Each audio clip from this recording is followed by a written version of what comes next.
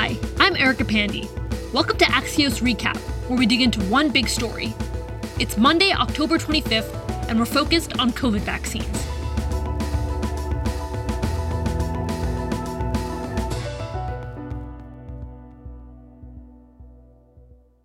There's been a lot of big news on COVID boosters recently. The CDC endorsed a recommendation for Moderna and Johnson & Johnson booster vaccines, opening up millions of Americans to get their booster shots. And the CDC also recommended the mixing and matching of COVID vaccines, letting people choose whatever boosters they want, no matter which kind of vaccine they originally got. But in much of the world, people are still trying to get their first round of shots. And while experts are predicting this winter won't see the same surge of COVID cases as last year, thanks to vaccination rates, there's still a lot of unknowns. Could we be one step closer to a post-pandemic world? In a moment, Axios reporter Tina Reed with the latest on how vaccines are changing the trajectory of the pandemic. And we're joined now by Axios' healthcare editor, Tina Reed.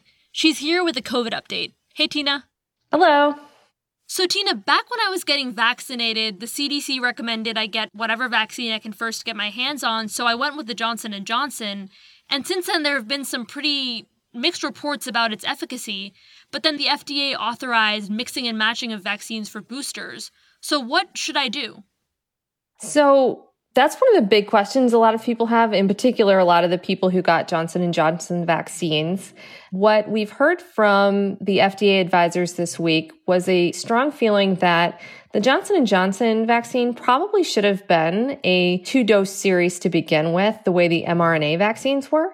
It's not surprising that the efficacy was lower, and it was specifically tested with 1 dose because they wanted to make it easier for people to get fully vaccinated, for those people who wouldn't have come back for a second dose.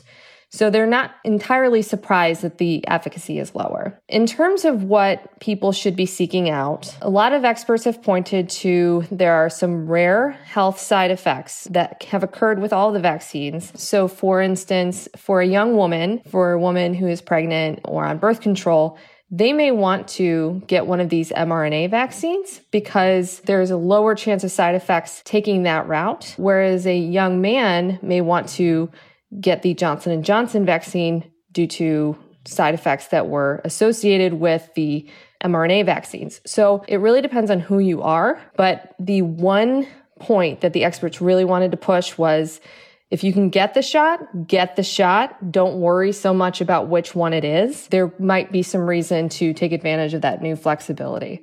So vaccines are readily available here in the U.S., but it's not so in all parts of the world. Is there an ethical dilemma with U.S. citizens getting booster shots before many around the world get a first dose? It depends on who you're talking to. There are a lot of people that are worried that this is an ethical issue, that if we are not helping people get their very first vaccine, that we shouldn't be talking about getting Americans who do have a really good protection from their vaccines here another boost. However, the Biden administration would say you can do both at the same time. You can talk about getting boosts for Americans while also helping the rest of the world. So that's kind of an open question. So we thought this past summer that things would look better in terms of cases here in the U.S., but then the Delta variant came around and that wasn't true anymore. Are we finally getting past that now? What are things going to be like in the next few months? I've been really heartened by the conversations I've been having with public health officials the last couple of days.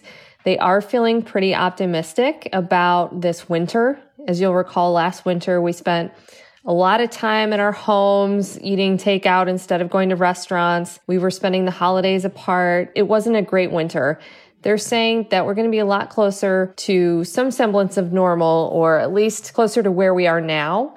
They're not expecting to see those massive surges like we've seen in the past. They feel like perhaps we have reached a level of immunity in the U.S., either through natural immunity or vaccination, that we shouldn't see what we saw last winter.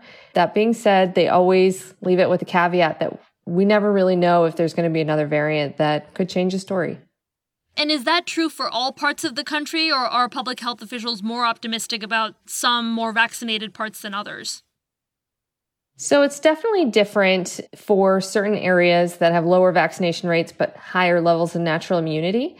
They don't necessarily have the same level of protection against different variants of the COVID virus. And so They did warn that there probably will be local flare-ups across the country, but we might not see perhaps the overrunning of hospitals on a broad level the way we did last year.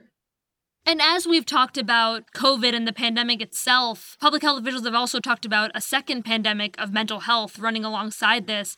Last week, the American Academy of Pediatrics declared a mental health emergency among children and young adults. Do we know what the root causes are here? So if you think about it, we've all been impacted by COVID at some level. We've all been through this big change in our routines. For many, it's been very traumatic. And kids are going through the same thing adults are going through, but they're going through it at a time that can be very formative. It's their developmental years, especially for school-age kids. This was a really big change for them, and they've had a lot to adjust to. For some kids, being out of school was actually really good for them, or they liked it because they may have some sort of social challenges when they're in the school. But for a lot of kids, not having that social interaction every day was really difficult. And so we've had an increase in kids who have had mental distress of some sort and who really need some extra support. And we really have an access problem in this country. So it kind of is creating a problem where we don't have enough resources to help these kids. And we have more kids than ever that do need some more support. And you talked about disrupted routines. It's been weird this fall because some things, like you say, seem like they're going back to normal. I'm seeing some friends and family again, going back to my favorite restaurants. But I was also recently at an airport, and I can't imagine a time where I won't need to wear a mask on a plane, or I'll feel comfortable not wearing a mask on a plane. Will we get to that post-COVID world anytime soon?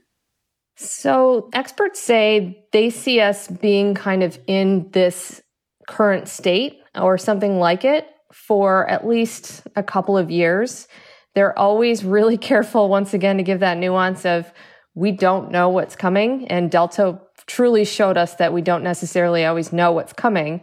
But the thought is that we probably will have to take some of these safety measures for the foreseeable future, and it'll just become part of our lives as we learn to live with COVID. Tina Reed is Axios' healthcare editor and author of the Axios Vitals newsletter. Thanks, Tina. Thanks, Erica. Welcome back. One other thing we're watching today. A record high 58% of American companies raised workers' wages in the last 3 months. That's according to a survey from the National Association of Business Economists. We're seeing this rise because companies are currently waging a war for talent. The pandemic has triggered a wave of resignations across industries as people rethink their careers.